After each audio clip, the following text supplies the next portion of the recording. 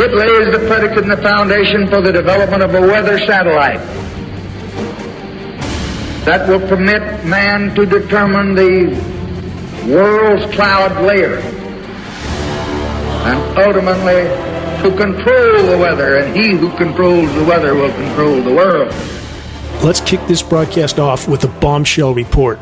If you think your government, that's absolutely working with other criminal governments around the world, wouldn't wage biological warfare against innocent, unknowing populations all over the world, think again.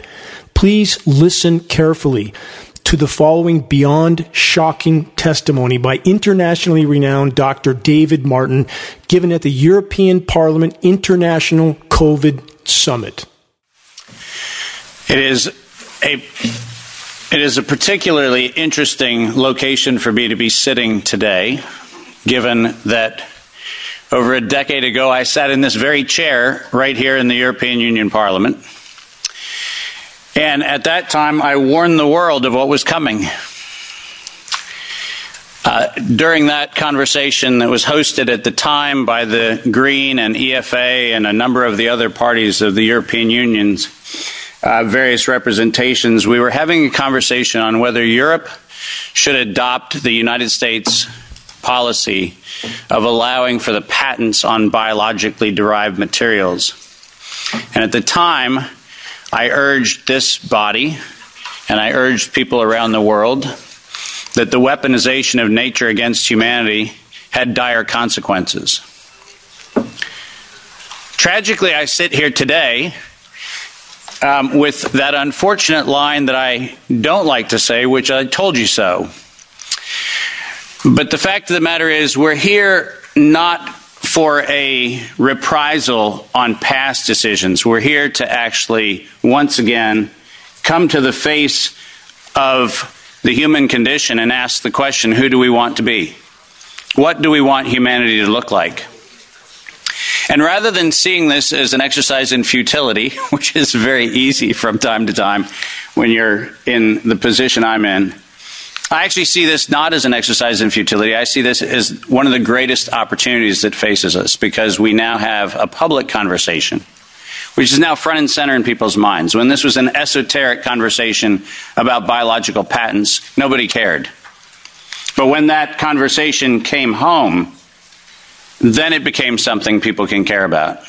My role today is to set the stage for this conversation in a historical context, because this did not come in the last 3 years. This did not come in the last 5 or 6 years. This actually is an ongoing question that probably began here in Europe in the early stages of the mid-1900s, but certainly by 1913, 1914, this conversation started right here in Central Europe. The pandemic that we alleged to have happen in the last few years also did not happen overnight. In fact, the very specific pandemic using coronavirus began in a very different time. Most of you don't know that coronavirus as a model of a pathogen was isolated in 1965. Coronavirus was identified in 1965 as one of the first infectious replicatable viral models that could be used to modify a series of other experiences of the human condition. It was isolated once upon a time associated with the common cold. But what's particularly interesting about its isolation in 1965 was that it was immediately identified as a pathogen that could be used and modified for a whole host of reasons. And you heard me correctly, that was 1965. And by the way, these slides are public domain. You're welcome to look at every single reference. Every comment that I made is based on published material, so do make sure that you look at those references. But in 1966, the very first COV coronavirus model was used as a transatlantic biological experiment in human manipulation. And you heard the date, 1966. I hope you're getting the point of what I'm saying. This is not an overnight thing. This is actually something that's been long in the making. A year before I was born, we had the first transatlantic coronavirus data sharing experiment between the United States and the United Kingdom. And in 1967, the year I was born, we did the first human trials on inoculating people with modified coronavirus. Isn't that amazing? 56 years ago, the overnight success of a pathogen that's been 56 years in engineering. And I want that to chill with all of you. Where were we when we actually allowed, in violation of biological and chemical weapons treaties, where were we as a human civilization when we thought it was an acceptable thing to do to take a pathogen for the United States and infect the world with it? Where was that conversation? And what should have been that conversation in 1967? That conversation wasn't had. Ironically, the common cold was turned into a chimera in the 1970s.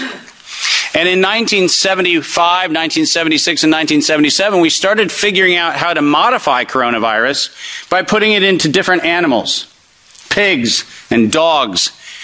And not surprisingly, by the time we got to 1990, we found out that coronavirus as an infectious agent was an industrial problem for two primary industries, the industries of dogs and pigs. Dog breeders and pigs found that coronavirus created gastrointestinal problems, and that became the basis for Pfizer's first spike protein vaccine patent, filed, are you ready for this, in 1990. Did you hear what I just said? 1990. Operation Warp Speed? I'm sorry. Where's the warp and the speed? Pfizer, 1990, the very first spike protein vaccine for coronavirus. Isn't that fascinating? Isn't it fascinating that we were told that, well, the spike protein is a new thing. We just found out that that's the problem. No. As a matter of fact, we didn't just find out it was not just now the problem. We found that out in 1990 and filed the first patents on vaccines in 1990 for the spike protein of coronavirus. And who would have thought? Pfizer. Clearly the innocent organization that does nothing but promote human health. Clearly Pfizer. The organization that has not bought the votes in this chamber and in every chamber of every government around the world. Not that Pfizer. Certainly, they wouldn't have had anything to do with this. But oh yes, they did. And in 1990, they found out that there was a problem with vaccines. They didn't work. You know why they didn't work? It turns out that coronavirus is a very malleable model. It transforms and it changes and it mutates over time. As a matter of fact, every publication on vaccines for coronavirus from 1990 until 2018, every single publication concluded that coronavirus escapes the vaccine impulse because it modifies and mutates too quickly for vaccines to be effective. And since 1990 to 2018, that is the published science, ladies and gentlemen. That's following the science. Following the science is their own indictment of their own programs that said it doesn't work. And there are thousands of publications to that effect, not a few hundred.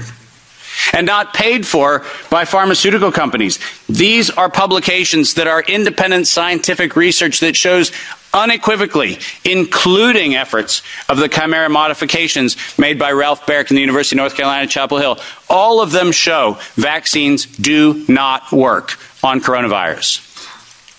That's the science. And that science has never been disputed. But then we had an interesting development in 2002. And this date is most important. Because in 2002, the University of North Carolina, Chapel Hill patented, and I quote, an infectious replication defective clone of coronavirus. Listen to those words, infectious replication defective. What does that phrase actually mean? For those of you not familiar with language, let me unpack it for you. Infectious replication defective means a weapon. It means something meant to target an individual, but not have collateral damage to other individuals. That's what infectious replication defective means. And that patent was filed in 2002 on work funded by NIAID's Anthony Fauci from 1999 to 2002. And that work, patented at the University of North Carolina, Chapel Hill, mysteriously preceded SARS 1.0 by a year. Dave, are you suggesting that SARS 1.0 wasn't from a wet market in Wuhan? Are you suggesting it might have come from a laboratory in the University of North Carolina, Chapel Hill? No, I'm not suggesting it. I'm telling you that's the facts.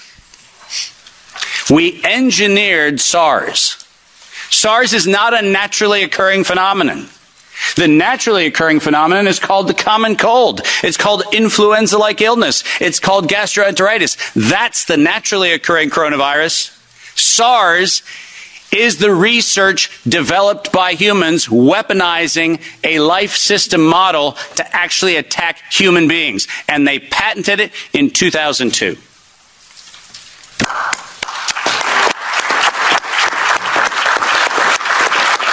And in 2003, giant surprise, the CDC filed the patent on coronavirus isolated from humans in violation, once again, of biological and chemical weapons treaties and laws that we have in the United States. And I'm very, very precise on this. The United States likes to talk about its rights and everything else and the rule of law and all the nonsense that we like to talk about.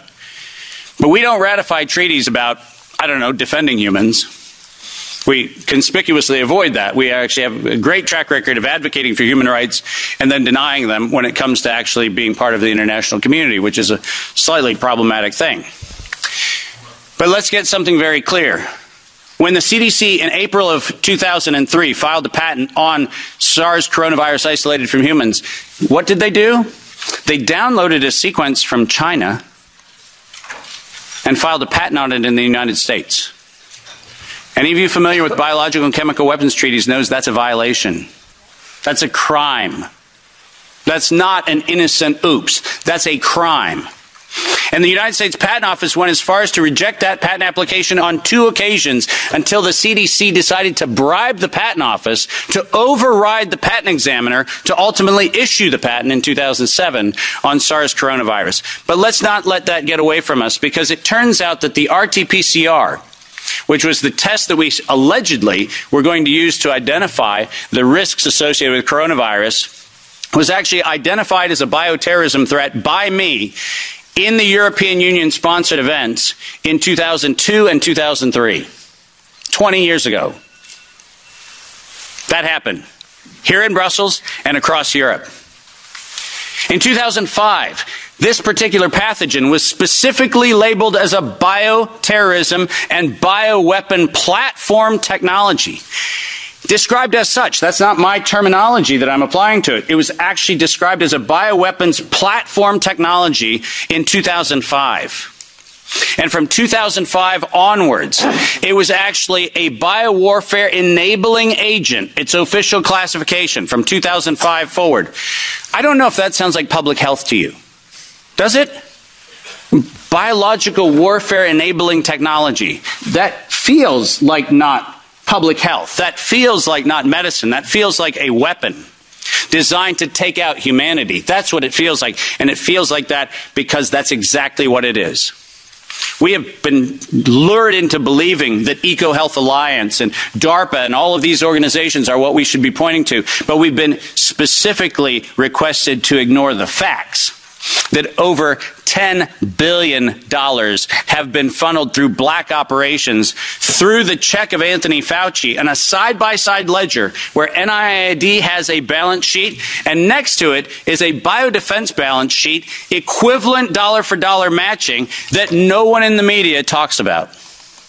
And it's been going on since 2005. Our gain-of-function moratorium, the moratorium that was supposed to freeze any efforts to do gain-of-function research. Conveniently, in the fall of 2014, the University of North Carolina, Chapel Hill received a letter from NIAID saying that while the gain-of-function moratorium on coronavirus in vivo should be suspended, because their grants had already been funded, they received an exemption. Did you hear what I just said? A biological weapons lab facility at the University of North Carolina, Chapel Hill, received an exemption from the gain-of-function moratorium so that by 2016 we could publish the journal article that said SARS coronavirus is poised for human emergence in 2016. And what, you might ask, Dave, was the coronavirus poised for human emergence? It was WIV1. Wuhan Institute of Virology Virus 1. Poised for human emergence in 2016 at the proceedings of the National Academy of Sciences, such that by the time we get to 2017 and 2018, the following phrase entered into common parlance among the community. There is going to be an accidental or intentional release of a respiratory pathogen. The operative word, obviously, in that phrase, the word release. Does that sound like leak? Does that sound like a bat and a pangolin went into a bar in the Wuhan market and hung out and had sex and lo and behold we got SARS-CoV-2? No.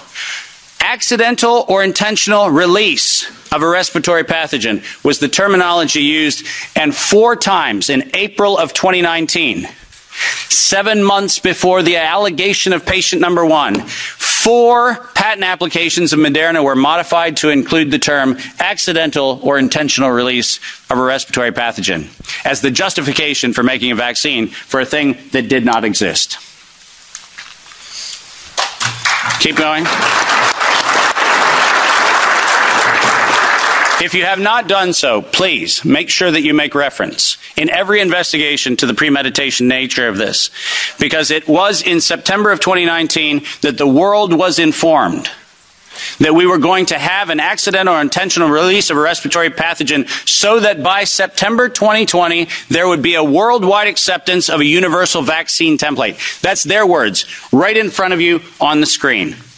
The intent was to get the world to accept a universal vaccine template, and the intent was to use coronavirus to get there.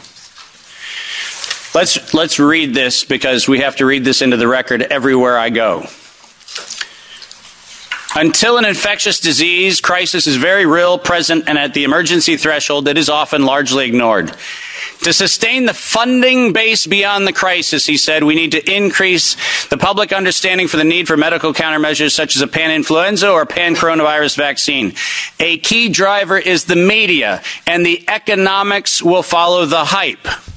We need to use that hype to our advantage to get to the real issues. Investors will respond if they see profit at the end of the process. Sounds like public health?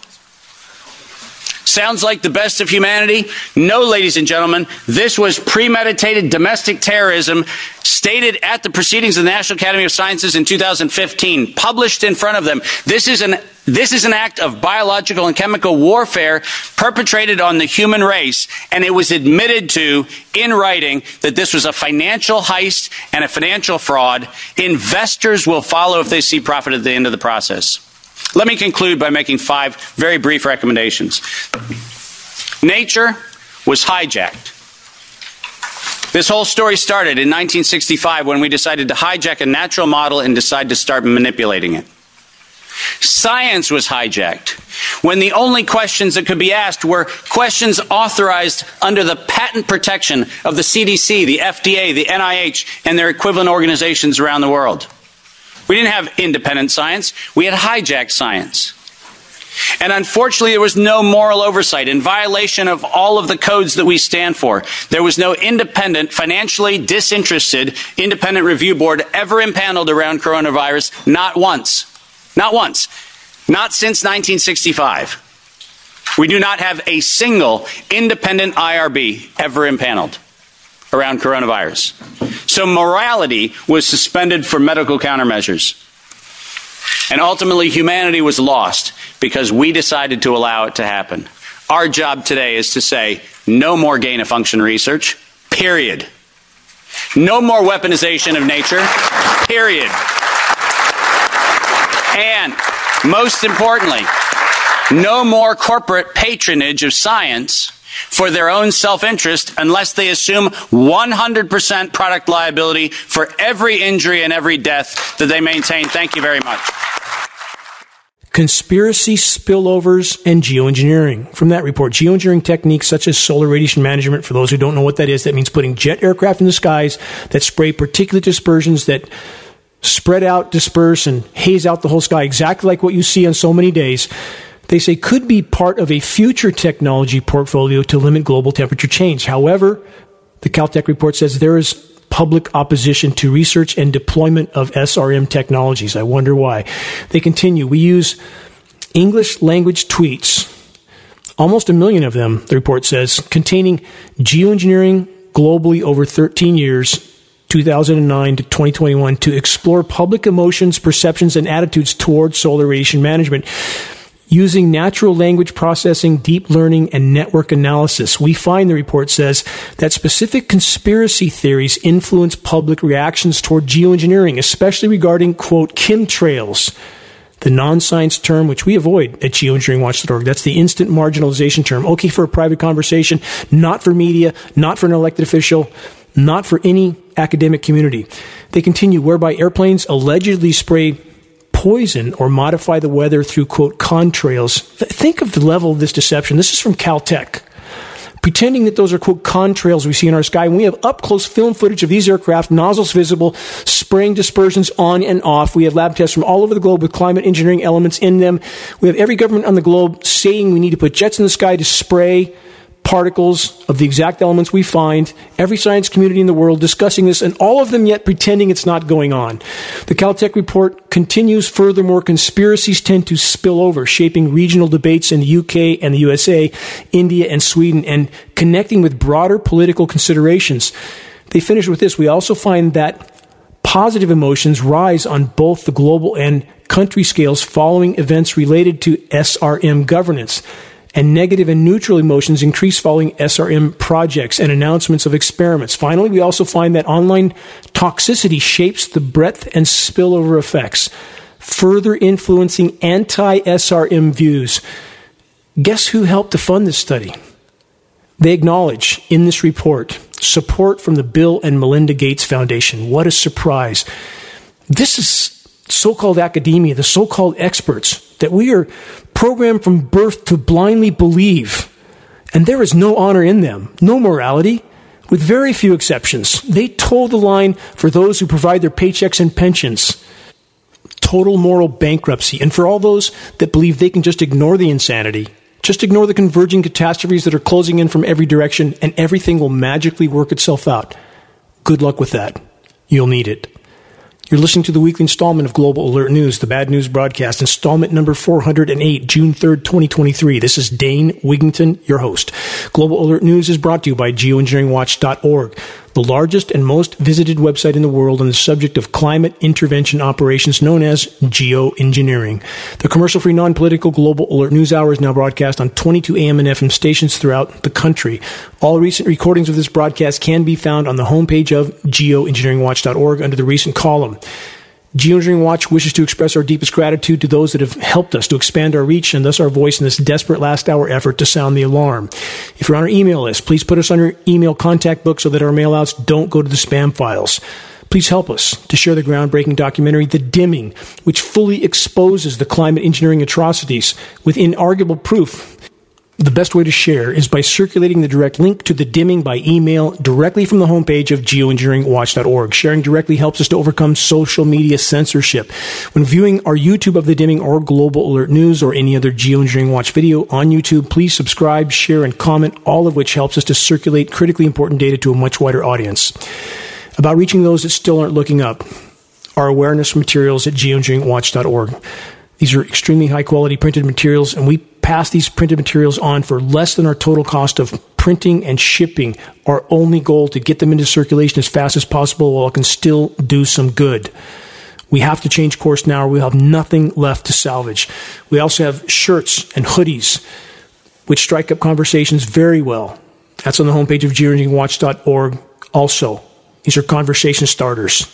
We have scannable business cards, bumper stickers, also effective tools to strike up a conversation on the climate engineering issue. Left column, homepage, geoengineeringwatch.org.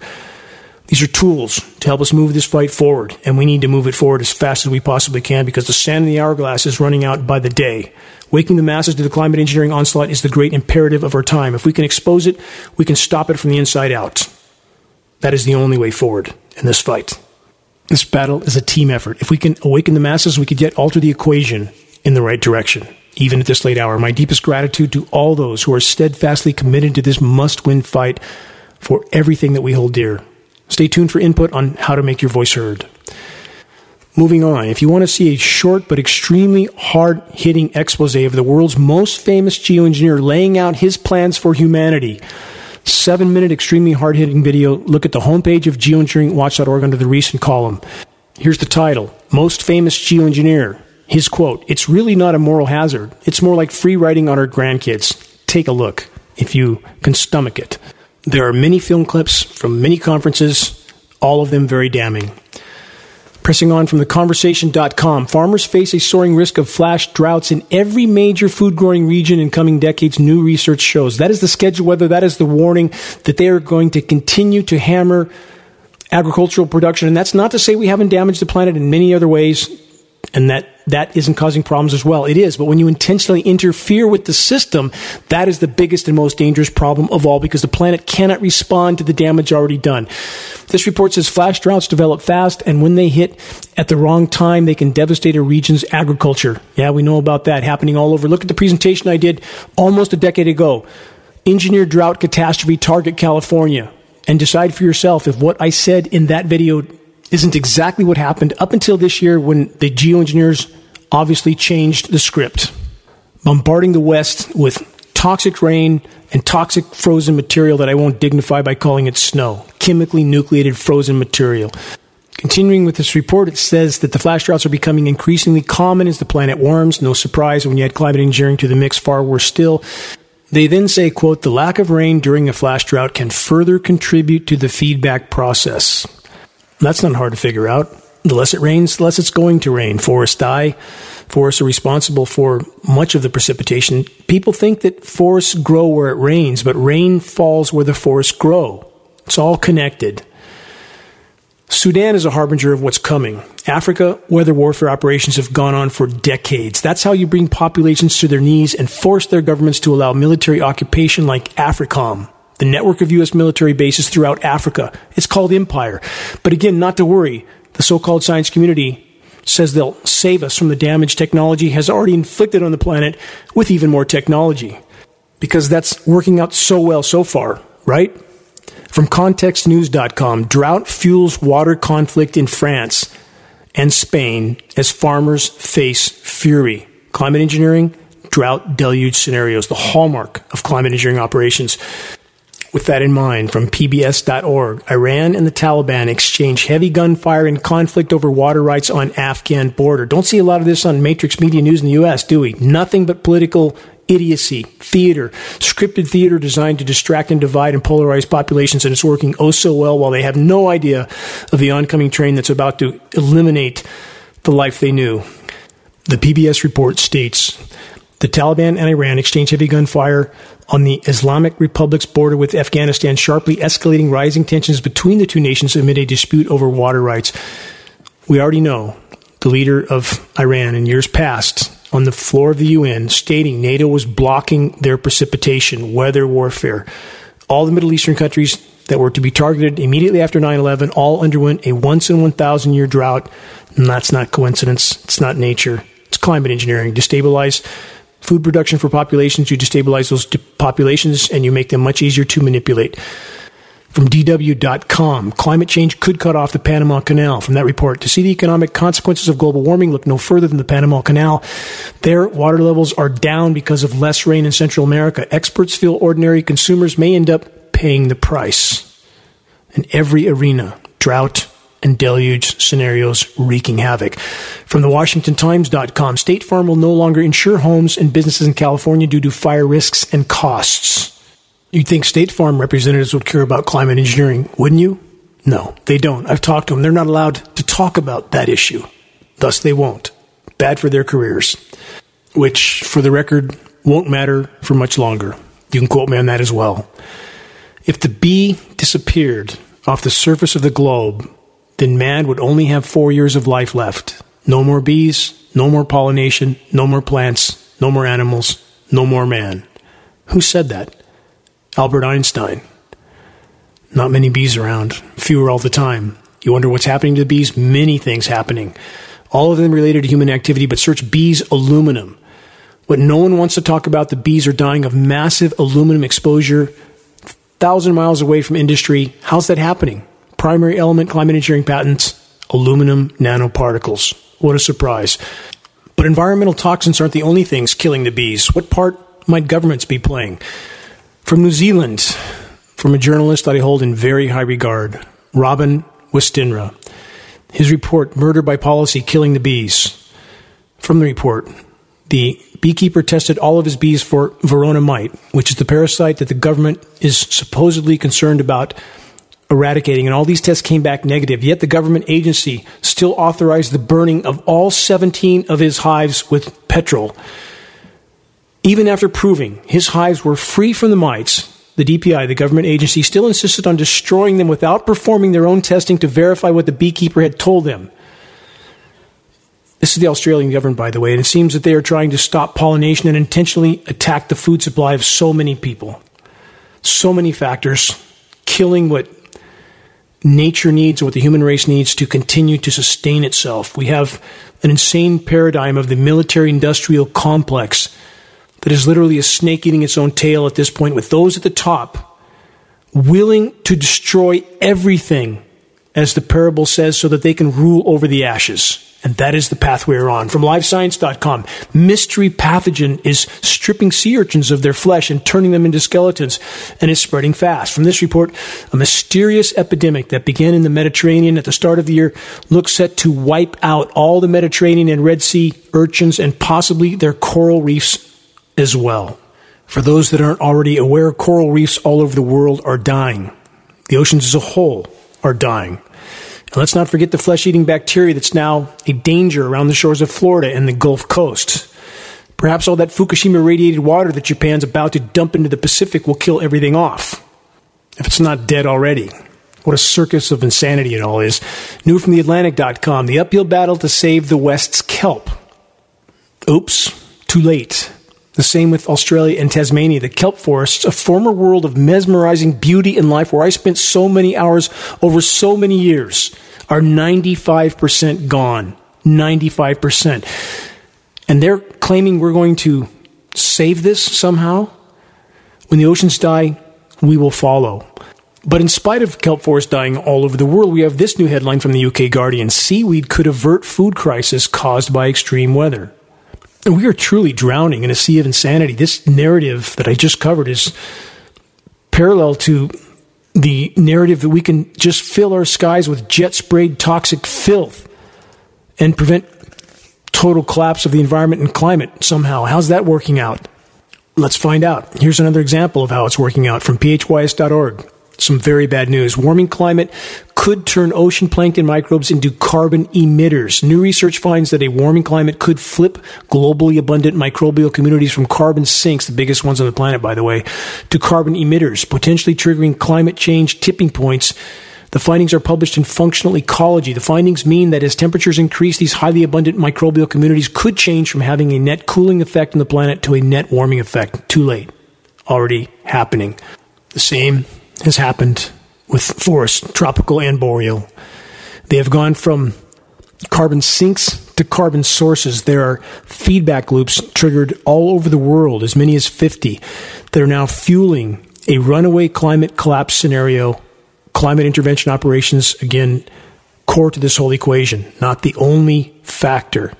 I stress that. Please don't claim that anywhere where anyone has any education of what we're doing to the planet. We've been horrible stewards of the planet. All of it is a part of this equation. That being said, again, there can be no legitimate discussion about climate, anything from any perspective, without first and foremost addressing climate engineering. And back to the plankton. What factor are they not mentioning? It's not just the warming.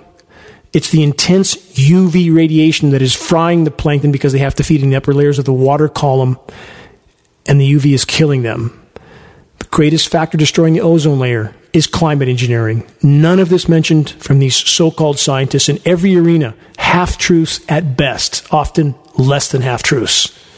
And we're expected to believe the so-called experts. From Dawn.com, Shanghai recorded its hottest May in 100 years on Monday. The city's meteorological service announced shattering the previous high. It's the hottest day, period. They always state things in a way that makes it seem like it's happened before somewhere in the distant past. That way people don't feel quite as alarmed, and that's the point. From CNN, wildfires in Nova Scotia now are out of control, forcing thousands of people from their homes. 16,000 to be exact. So we have Western Canada on fire, Eastern Canada on fire, the north of Siberia on fire, and yet we have places like Southern California, San Diego, that's very unusually cool. We had snow in the Southern California mountains 3 weeks ago, something like that. I did a radio show in San Diego this week, and the host of that broadcast was very perplexed at why it's so cold in San Diego. In fact, with ocean surface temperatures, the only anomalously below normal region is off of the North American southwest coast. That's climate engineering. When you have these incredibly anomalous cool zones on a world that's in total meltdown, and those cool zones are the most populated portions of the richest nations where they want to pacify those populations as long as possible. Again, chemical ice nucleation, cloud seeding, they pump moisture in, they nucleate it, you get a cold freezing drizzle, cold surface layer.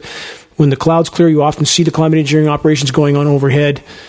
Of course they're climate engineering. Of course they have been for 3/4 of a century. Do we think they're going to ask our permission first?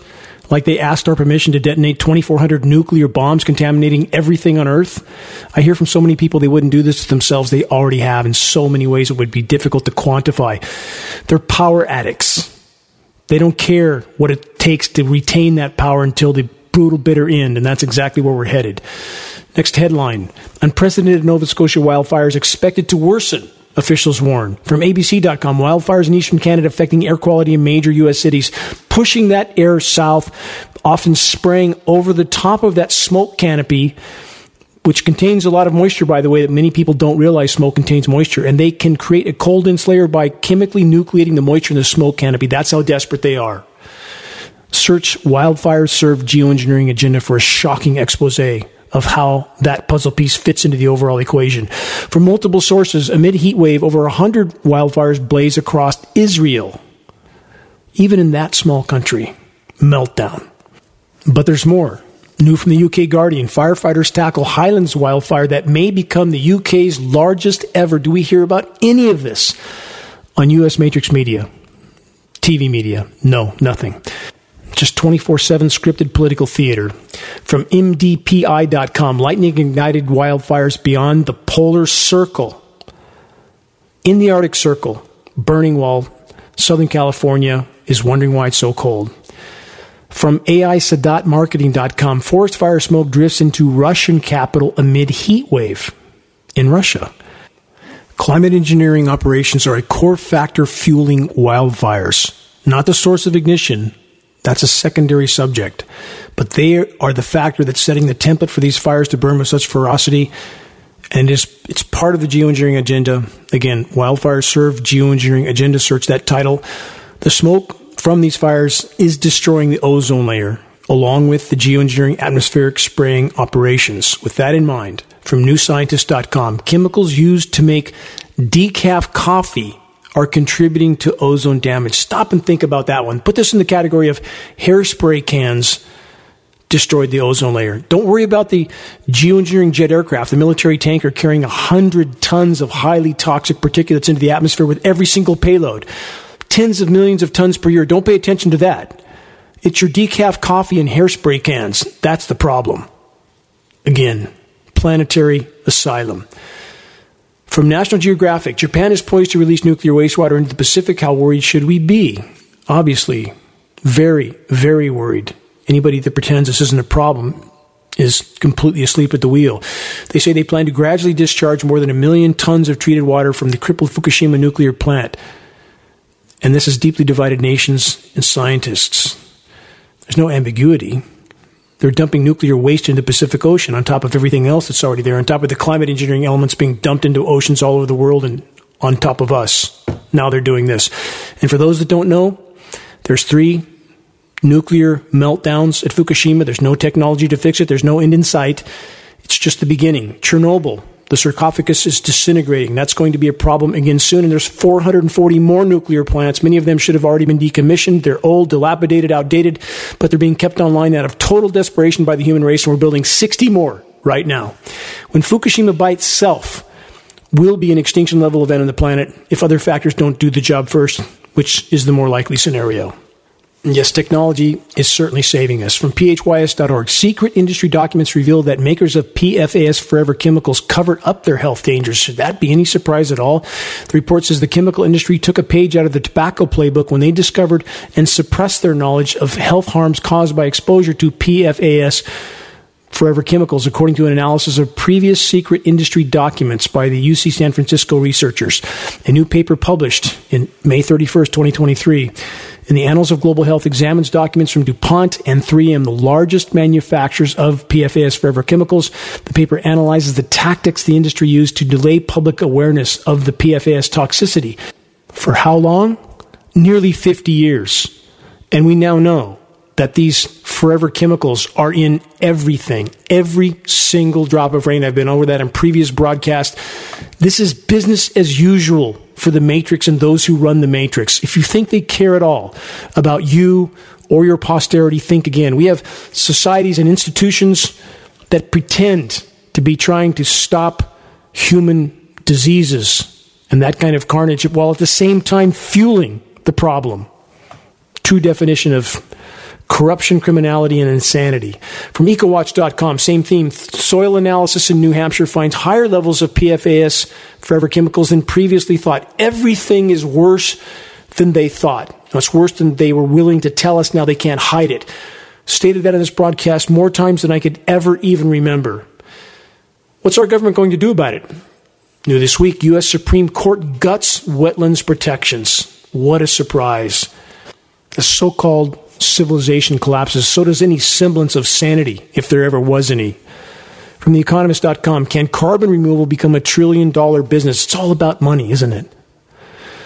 How much will that matter? Even if you have the shiny yellow metals, how much will that matter on a dead planet? Not at all. And we are so perilously close to that point. From Wired.com, Antarctic sea ice is at record low levels. Is it an alarming shift? ?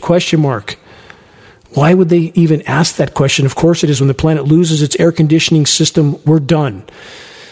The report then states scientists are watching with bated breath to see if ice will return to normal levels. The planetary consequences could be huge. Now, there's no could, may, might. They already are huge. And how is the ice going to magically return to normal levels?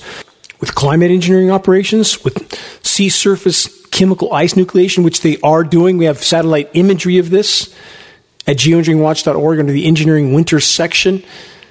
They are only making an already bad situation exponentially worse. When they chemically nucleate the sea surface, that is putting, in essence, a cap on the heat in the oceans, not allowing it to escape. It's a way of hiding the total extent of Arctic ice meltdown, but making the situation worse overall. But they don't care about the consequences. Again, this is the pharmaceutical industrial approach for planet Earth. How many big pharma commercials do we see on Matrix Media that state what symptom they claim to be treating, and you hear the downstream list of consequences of so-called side effects, and you wonder who would be actually willing to take that product? But people do, because they're taught and trained from birth to blindly accept what the so-called experts tell them to do. More headlines on the cryosphere, the Earth's ice deposits, which are disappearing rapidly. New from SmithsonianMag.com. Satellites show warming tides melting a massive Greenland glacier. The finding could mean that past predictions of sea level rise from glaciers should double again. Way worse than they thought. Way worse than we were told. Global predictions for sea level rise so far have captured just the tip of the iceberg, the report says. A vicious cycle emerges. A feedback loop again. Warming waters eat away at glaciers, which contributes to sea levels rising higher. This brings glaciers into more contact with the ocean, which leads to even more melting. Feedback loop. There are about 50 in play right now. More headlines, same theme. Another new record low Antarctic sea ice extent. Another headline, Arctic sea ice now at record low levels. Global sea ice extent, that's all sea ice, is at record low levels. How many try to convince themselves that this is a great thing? They can perhaps soon take a Carnival cruise to the North Pole and do some snorkeling up there. No, not the case. We lose the cryosphere, we lose the ice deposits of the planet will superheat immediately, releasing formerly frozen deposits of methane, clathrate, and hydrate from tundra and the seafloor. Game over. Venus syndrome at blinding speed. If you don't know what this is, again, it's not a metaphor. Search geoengineeringwatch.org, Venus syndrome. Understand, this is the track we are on. It's not a metaphor. We have decimated the planet. Climate engineering, the biggest single part of the puzzle, but by no means the only piece. There are so many forms of human activity that have affected the energy balance of the planet, and we have obliterated it completely. If by our collective efforts we could expose and halt the climate engineering insanity and allow the planet to respond on its own to the damage done, we would at least buy time, and that's worth fighting for. On the subject of fighting, about the U.S. holiday earlier this week on which Americans pretend that their country stands for freedom and democracy. From the Harvard Kennedy School Institute of Politics, this waste, greed, and fraud, the business that makes the world's greatest army. Let's correct that headline. Big doesn't mean great.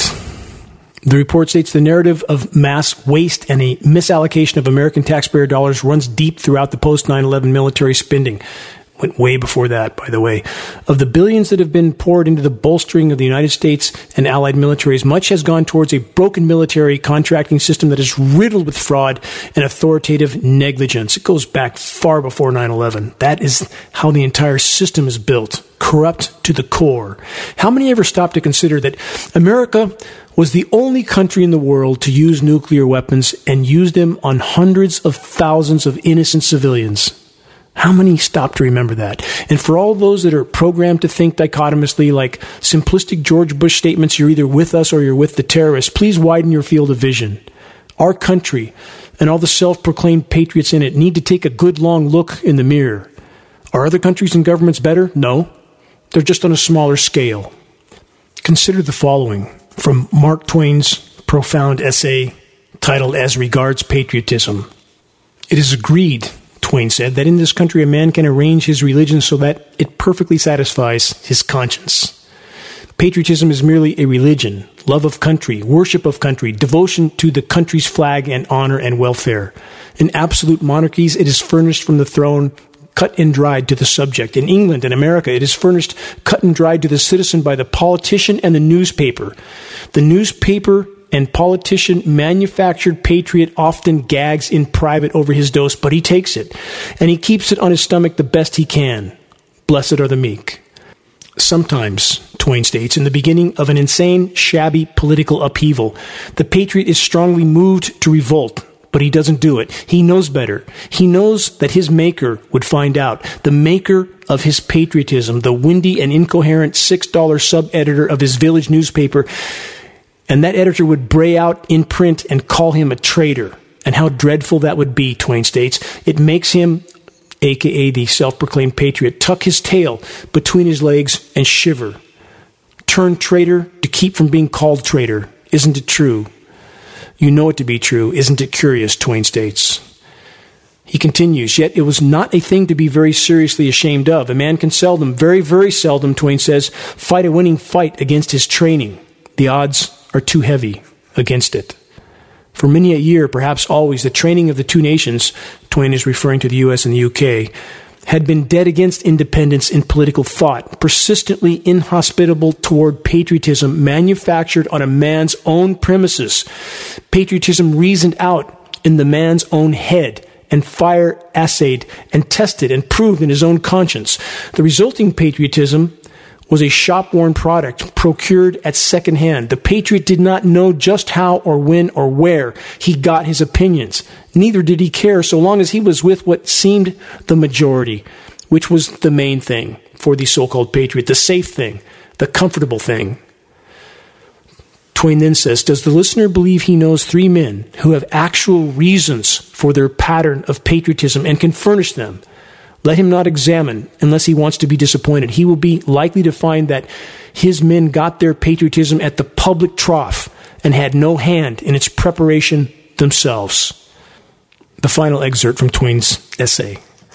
There is nothing that training cannot do. Nothing is above its reach or below it. It can turn bad morals to good, good morals to bad. It can destroy principles. It can recreate them. It can debase angels to men and lift men to angelship. It can do any one of these miracles in a year or even 6 months. Then men can be trained to manufacture their own patriotism. They can be trained to labor it out in their own heads and hearts and in the privacy and independence of their own premises. It can train them to stop taking it by command. I can never count or recall how many times I've been accused of being anti-patriotic because I'm willing to call this country what it is. A completely out-of-control criminal empire that's run by a money-printing criminal cabal which masquerades as a legitimate government. I am at times accused of not caring for our military brothers and sisters, but that's not true. I gave to DAV and VFW for over 20 years. I worked as a volunteer rehabbing horribly wounded Vietnam vets. That made my heart bleed. But that doesn't change the fact that they sacrificed life and limb fighting for empire, not freedom and democracy. Going back in time far further, from my Choctaw ancestry, the Trail of Tears, they broke all their promises except one. They promised to take our land, and they did. The Trail of Tears, for those who don't know, was an ethnic cleansing and forced displacement of approximately 60,000 people of the 5 civilized tribes between 1830 and 1850 by the United States government. As part of the Indian removal, members of the Cherokee, Muskogee, Seminole, Chickasaw, and Choctaw nations were forcibly removed from their ancestral homelands in the southeastern United States to newly designated Indian territories west of the Mississippi River after the passage of the Indian Removal Act in 1830. The Cherokee removal in 1838, the last forced removal east of the Mississippi, was brought on by the discovery of gold in Georgia in 1828, resulting in the Georgia Gold Rush. The relocated people suffered from exposure, disease, and starvation while en route to their newly designated Indian Reserve. Thousands died before reaching their destinations, or shortly after. Some historians have said that the event constituted a genocide. Of course it was, under the guise of making America great. Why are we here? For what purpose did the Creator intend our existence? To acquire and consume? Or something far more profound, far more purposeful, to be a part of an inconceivably miraculous web of life? The relentless dedication of an ant that I observed in the woods for almost 30 minutes this week. While in the forest a few days ago, I took a moment to sit on a fallen tree, one of many dead trees in the forest now. I stopped to have a bite, and an oat kernel fell from my granola bar to the forest floor. A foraging ant found it, and recognizing that this kernel of food would benefit his community, he set about the Herculean task of single-handedly carrying this cargo home, though it was many times larger than he. The seconds and minutes passed as my newfound friend, still hoisting the oat kernel, struggling through, over, and around all the obstacles that laid before him on his journey home. He was on a mission, relentless, undaunted by any challenge he faced.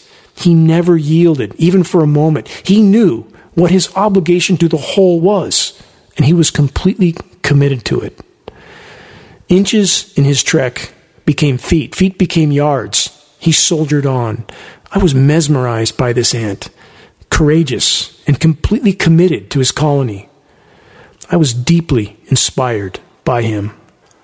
Was I observing a lesser form of life, or perhaps, in regard to benevolence, one that was superior? Again, I ask, why are we here? For what point? For what purpose? If not to play our individual part for the good of the whole. Pretending that electing a particular political puppet of any stripe matters is to miss the point. It's all theater.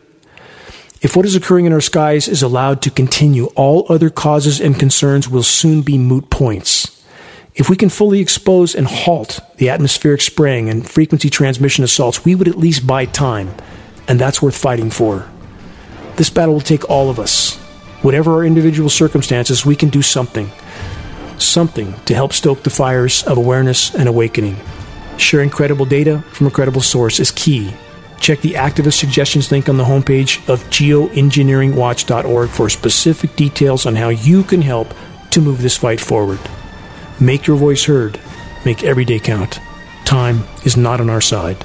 Until next week, this is Dane Wigington from geoengineeringwatch.org.